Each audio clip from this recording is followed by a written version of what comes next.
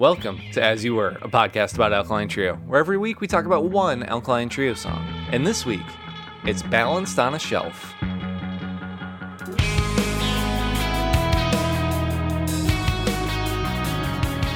know a thing or two about shelves. Yeah? What do you know about here? Well, I You do 'em? see them. Yeah. Built to myself. Balanced them and everything. Well, they look real good. They got a lot of books on them. Nothing like a good level and a good stud finder. Speaking of stud finders, you found a couple over here this week on As You Were, a podcast about Alkaline Trio. This stud's name is Timothy Turkles. Crisp.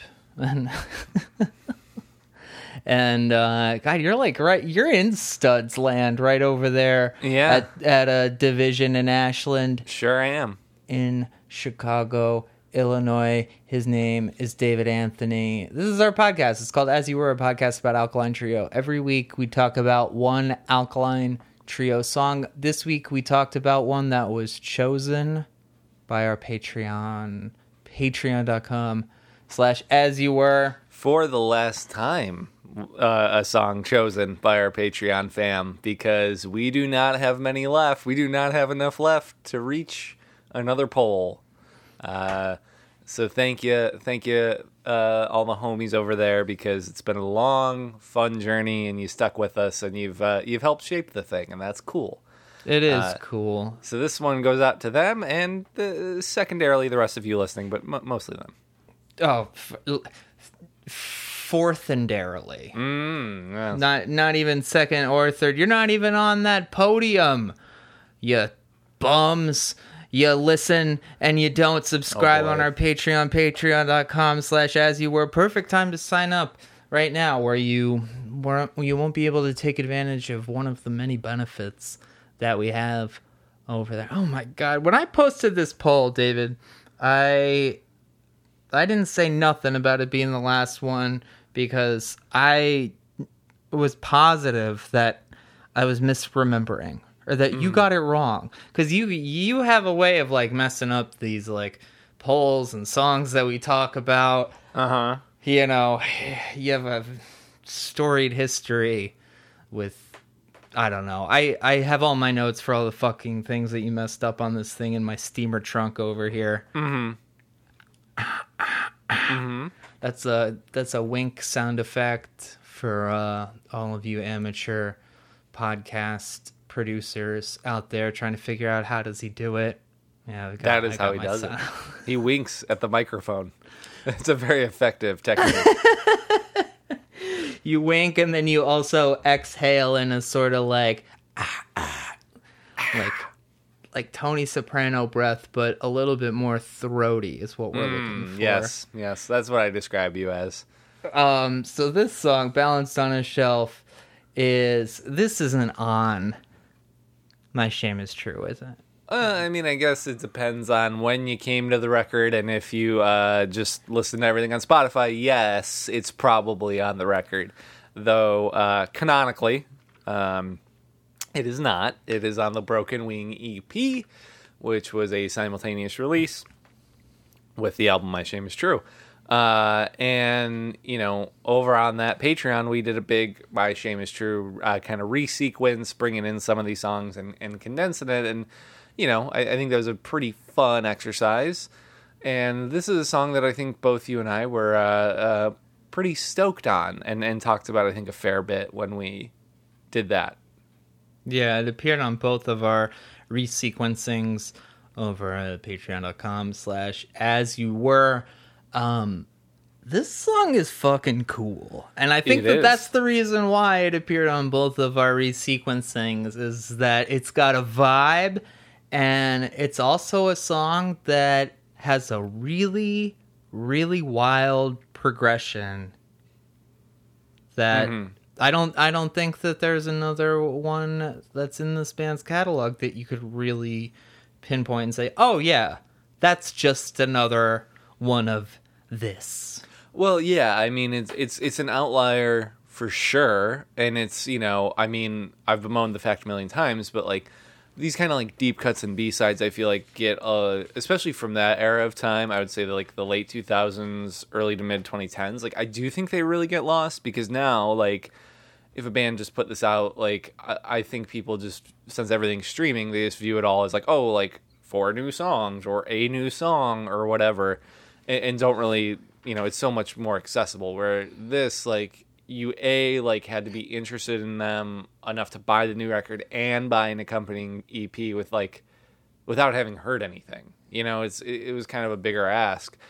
But I think, a lot of the songs on that EP are really good, and this one is such an outlier because, like, it sounds like Alkaline Trio, I would say, but there's a lot of things happening that I think are very unique to this song. I don't hear them in the releases prior, and I don't really hear them in the stuff after. And especially, I feel like Dan's songwriting in the material after, like on Is This Thing Cursed, the most recent EP, it all feels very like, I don't know, it feels a little more traditional to me in terms of how like traditional singer-songwriter stuff that is then adapted to a band.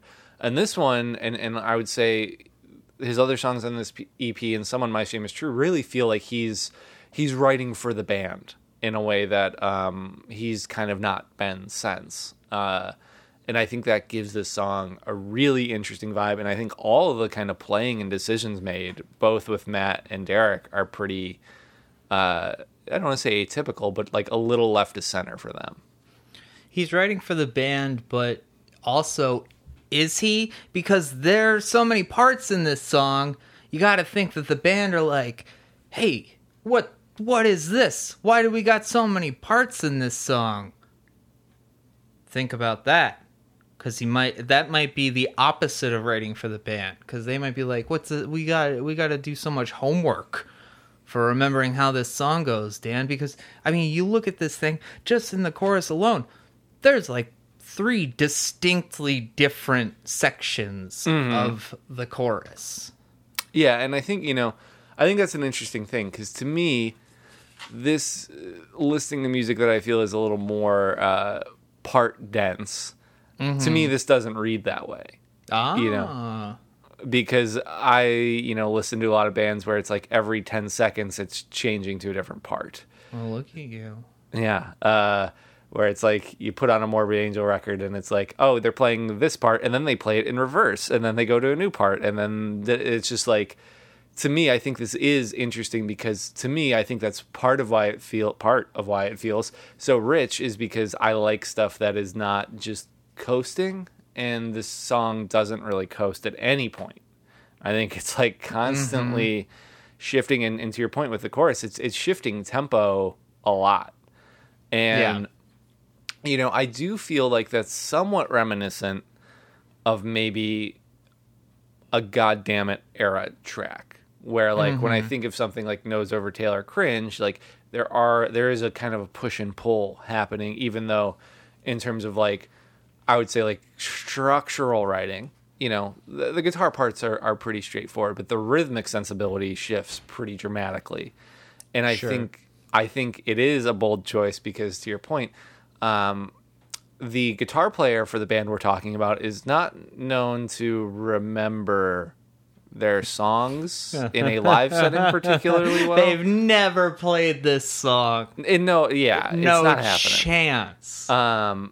And it is funny to me just because it's like, that is the one thing that really jumps out to me, is I feel so much of Matt's performance is great, but is something that could only be done in the studio, because he's not one to really even remember lyrics, which often repeat, let alone guitar parts, which is like, I know when they did the past live shows, people were kind of ragging on him for having a teleprompter, but also he's playing 113 fucking songs, like, I can't be that mad about it. Yeah, totally. I mean, the comparison on my mind right now, get it off your mind. We're all thinking of Mark Hoppus right now. Yes. I just want to say that's like what jumped into my mind while you were talking endlessly, was like, Jesus Christ, that's scary stuff. We're thinking of you, Mark. Huge bummer. Very nice dude, and hope he pulls through. I'm optimistic. He's young and healthy. Have you? Huh? Well, it doesn't appear that he's totally healthy. He can be healthy in more ways than one. He seems Yes. mentally healthy. He seems spiritually healthy. Have you met Mark Hoppus? Nope, never have. You said he was nice. Those, by all accounts I've ever heard, is that he's Uh-huh. a very nice man. I feel like I've met him. I watched his episode of MTV Cribs. Felt like I got to know him pretty well. Yeah, he collected all those hotel keys. Oh yeah, he sees that too. Yeah. Okay. What's funny about thinking about this song in comparison to God Damn It is that even though those songs do have a lot of like tempo changes, there's still probably like maximum 6 chords in a song on God Damn It, and in here there's like 6 chords on certain lines of this song. Mm-hmm. The idea of like Matt having to figure out like oh shit, here's a part where I play like a 7th chord and then a minor, and that's just the end of the last line going into this next part, which also has a lot of chords. This song is like really fun though, I think. Yes. Like the tempo changes like really are so fun and so, I don't know, like really the song was seriously workshopped and turned into something that moves like in so many different directions. And I think it's like also the like closest thing that we have to like linear songwriting for them, even though they do repeat the verse and the chorus. Really, that's like, if you want to like deduce it to 2 things, it's just a verse, a chorus, a verse, a chorus. But within those sections there are so many subsections, and each one like really just like blends super well. There's never a like shift that feels jarred or like without purpose, even though some of those shifts are like pretty distinctive. Yeah, I mean, it's definitely a song that for them, and I think especially like in the kind of greater punk style, like it is doing a lot. And I think that's stuff that really kind of compels me, is that like it's not really just being like, okay, good enough, like let's just do this for 4 and then move on, because I think that can be really limiting. And I think it's requiring more of the band, but I think the result is, like we've said, a song that like doesn't really have a direct comparison. It's really trying to push, I think, their sound in a way that, this probably wouldn't be a big radio song. Not that that's really a thing at that point in time. It's kind of the last vestiges of that. And it's also not traditionally like, and I'm speaking broadly here, that like, I don't know how much like people are like, I like punk rock, are going to resonate with. Because if it's doing the thing you like, it's doing it for such a short spell within it, and then kind of dancing onto something else. And even in our resequencing, I was like, this song has to be on my version of My Shame Is True, which I called My Shame Is 2, obviously. And I think it's just because, like, to me, it feels like one of those things where it's like, it doesn't actually really fit tonally with the rest of the record. But I think it's such a cool, like, to me, like, throw this on the back half of the record, and it kind of is like a little wink of like, hey, here's maybe where we might be heading, which is a thing I kind of always appreciate when bands like make the last song or the last couple songs. They're like, here's it's like the preview of what's coming in the future. And this isn't obviously where I think they went, but I think there are moments, maybe to double back on myself, like there are moments on Is This Thing Cursed where I think they're kind of recalling that at least impulse a little bit, maybe not as dense as this, but there are songs that I think on that album that do shift up a fair bit musically, almost from measure to measure.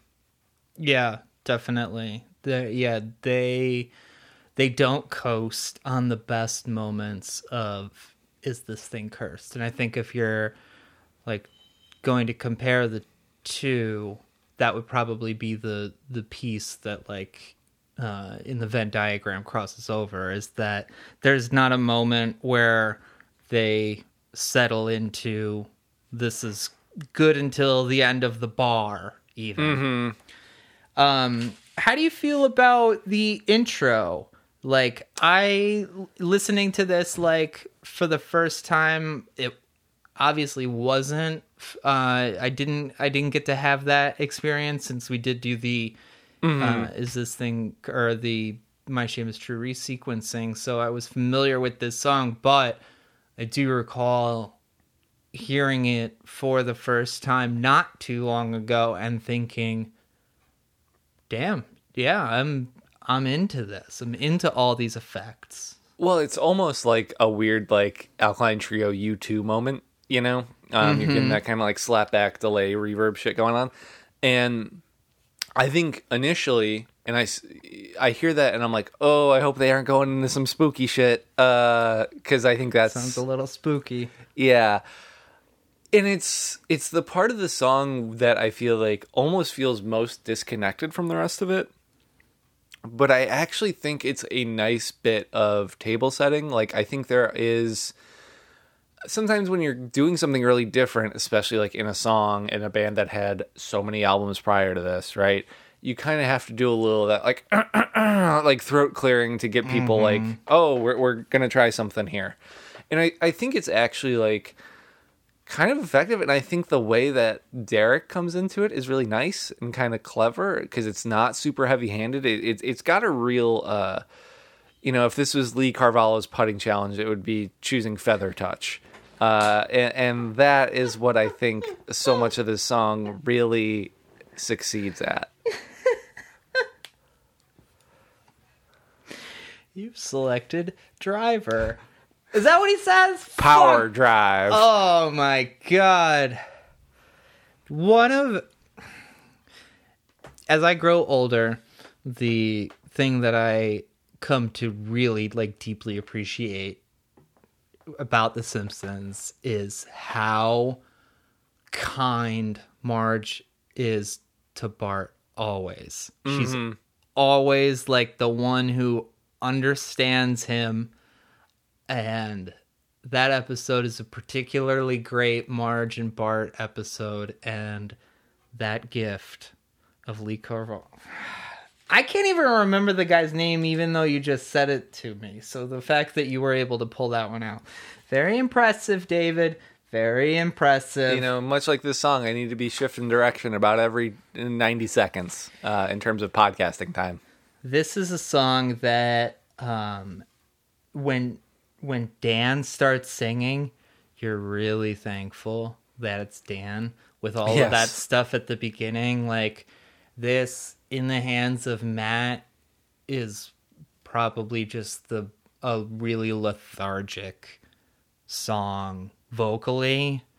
And I think that Dan really utilizes the intro and like just the whole tone of the song to his advantage, because I think that this song lyrically is really, really something. Like, using that balanced on a shelf metaphor throughout the song, I think he positions this one to like really carry a lot of emotional weight.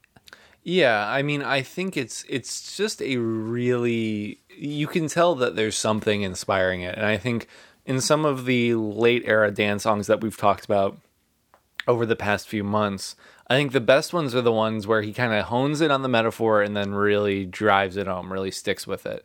I think In My Stomach, great example. I think the song we talked about last week, Those Lungs, though it does have second verse issues, I think overall he does a pretty good job with it. And I think this is another example of him just like really using, I think, imagery to speak for what he's trying to express. I mean, the song title, I will say, is not necessarily like, I don't know, the most compelling image I've ever seen, but he really mines it for all it's worth. And I think there's a certain part of Dan that I think is really strong when he's kind of hitting on minutia and hitting on these smaller things and kind of blowing them out to be big. And I think one of my complaints has sometimes been, especially on like this thing Cursed, and even a little bit on Seamus True, is when he's going big with like the crowd pleaser stuff. I think he kind of, it feels a little, I don't want to say, it feels like a weaker version of what he's capable of. And it's nice to see him just really kind of go all in with a track like this, because you can tell he was really putting the work into it. And I think, to your point about like, it's great to hear him sing it, is just like, I think his performance on this song is awesome. So good. To a degree that, like, not to shit on Matt here, but like, I also think if Matt wrote this song, that kind of effect heavy stuff would be really present throughout it. Like the first verse is going to feel a little more lethargic, because I think he wants to stick in that vibe a little longer, whereas Dan's just like moving through vibes every couple measures. Yeah.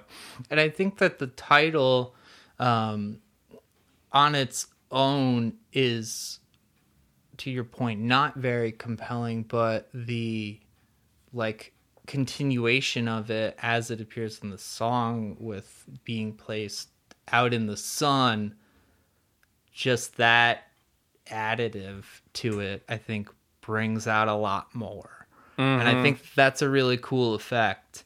And I love, just for like all of the changes that happen, all the different chords, all the different tempo changes, that chorus of just him repeating where did it go wrong from a few different angles is really, really effective. Well, it's almost a song that, to me, if I may just throw out a theory, I think it's a song that almost sounds like lyrics were written and then he wrote a song to kind of fit what he had down, right? And I know there are some songwriters who do that. I know Laura Jane Grace is an example of saying like that's an approach they tend to use because there are only so many chords and progressions, and if you write to the lyrics and then try to fit stuff around it, I think that's how you get a lot more of those kind of linear parts coming in. And that's something I actually think is kind of, it's difficult to do, and it's difficult to do well. But I think that Where Did You Go Wrong, the way that builds, I think is super effective and super in keeping with what he's getting at, and the way it shifts into that and first of all, worst of all part is so nice, because it's really kind of showing to me that kind of like building of anxiety, that building of nervousness, and then the kind of dissociative thoughts that follow. Yeah. And I think it's just a really great example of, you know, the lyrics really matching what the music is doing, which is something I'm a huge fan of. You know, I am always more compelled by something where like you're saying it, but you're also making me feel it musically. And when you can achieve that kind of, you know, synergy, I think it's really commendable. Especially in a song that, like, again, it has a lot of parts, and when you're writing a lot of parts, there is the chance that maybe one of them is not going to hit. And I don't really feel like this song has a moment, to me, where that energy drops. Totally. And I think we should probably, like, give credit, or at least put out the idea that credit should go to Bill Stevenson on this, too, because this seems like one that probably had a lot of you gotta shake things up here. You gotta and that's like, you know, for all that I feel like we always come to this point with Bill Stevenson where if something's working, we're just like, Bill, what the fuck? But in this case, or I think singing praises, because and you know, not just this song, but I think he really kind of excelled, I think, on the songs on Broken Wing, which are a little more left of center. They are. It is kind of the repository for some of like the odder choices. Like Pocket Knife, for example, has a lot of weird effects and a lot of interesting pacing. And that's probably my least favorite song on that EP, though I don't think it is bad. Yeah. But it is that kind of push. And I've it's funny. I've been over the past few weeks reading a little bit about like band's experiences working with him, and it does sound like he is someone who is kind of a proponent for like, yeah, if you're just doing it 4 times, why are you doing it? Like, I think, and you can see that in his songwriting, like historically, you know, he's been someone to kind of I think shift stuff up, but never make it feel really alien or feel really like, oh, they're just throwing in something to kind of like shake this song up. I think he's very good at hitting that purpose, but he's also someone who like loves pop songwriting. And I think those two things make him a very interesting producer. But I even think just tonally, this song really succeeds in a way that certain songs on the album don't. Like it's everything that's there, layer wise, effect wise, really feels like it needs to be. And I can just picture him in the studio getting really stoked on a song like this, especially Dan's performance as he's singing this thing. Yeah, totally. And this song has a lot of excitement in it, a lot of energy, and it's really like, of the things that have impressed me by the Alkaline Trio, this one is near the top of the list. There's like songs that are in my bones, but there aren't as many that just make me sit back and say like, wow. Yeah. This is definitely one of them for me, where it's just like, I think dissecting it too and kind of like talking about it and breaking it apart, it really shows, I think, just how much work goes into it. And I think, you know, they are at their best when I think they're in a room working on stuff together and pushing it like this, because I think that naturally comes out of them. I think the worst version of Alkaline Trio is the one where it's like, we have the demo pretty locked in, now we're just going to record it as a band. I think those songs to me usually feel the least successful. But I feel like one like this, you can see that this was not gridded in, you know, fucking GarageBand to a drum beat. Like, there was a lot of work, and I think a lot of stakes from all members and all parties involved in making this record to make something like this happen. Because that's not going to happen by accident. You know, everyone's kind of got to be committed for this to actually manifest. And, you know, for a band that was that deep into their career at that point, pretty impressive. What do you rate it? This one gets a big 4.5 out of me. I'm gonna give it a 4. I think that I lean towards 4.5 as well, but there's also a little part of me that's like trying to keep relativity in mind. Like, you know, we're very studious with this song. Would it be something that is easier to just kind of like glide past you if you're listening to it in a little bit less of a honed in sense? I mean, I do think there is a level, because I was between 4 and 4.5, but I think the thing that I feel is, obviously this is not part of their canon. This is not like a song that I think has kind of risen to the ranks of like beloved fan favorite. But I also think the way that, you know, we have to build that canon is by advocating for it. You know, you got to be the ones to champion the successes that are maybe lost to time. And I want to be the one who's blazing that trail and saying that Balanced on a Shelf, that's a song that Alkaline Trio fans need to go back to. And if they've not dissected it, it's worth your time. I will agree with that. I think the buck stops that they're never gonna play it live. True. But I mean, there are tons of great songs that they haven't played live in 15 years. And I don't think that lessens the impact of a Continental. I don't think that lessens the impact of a For Your Lungs Only.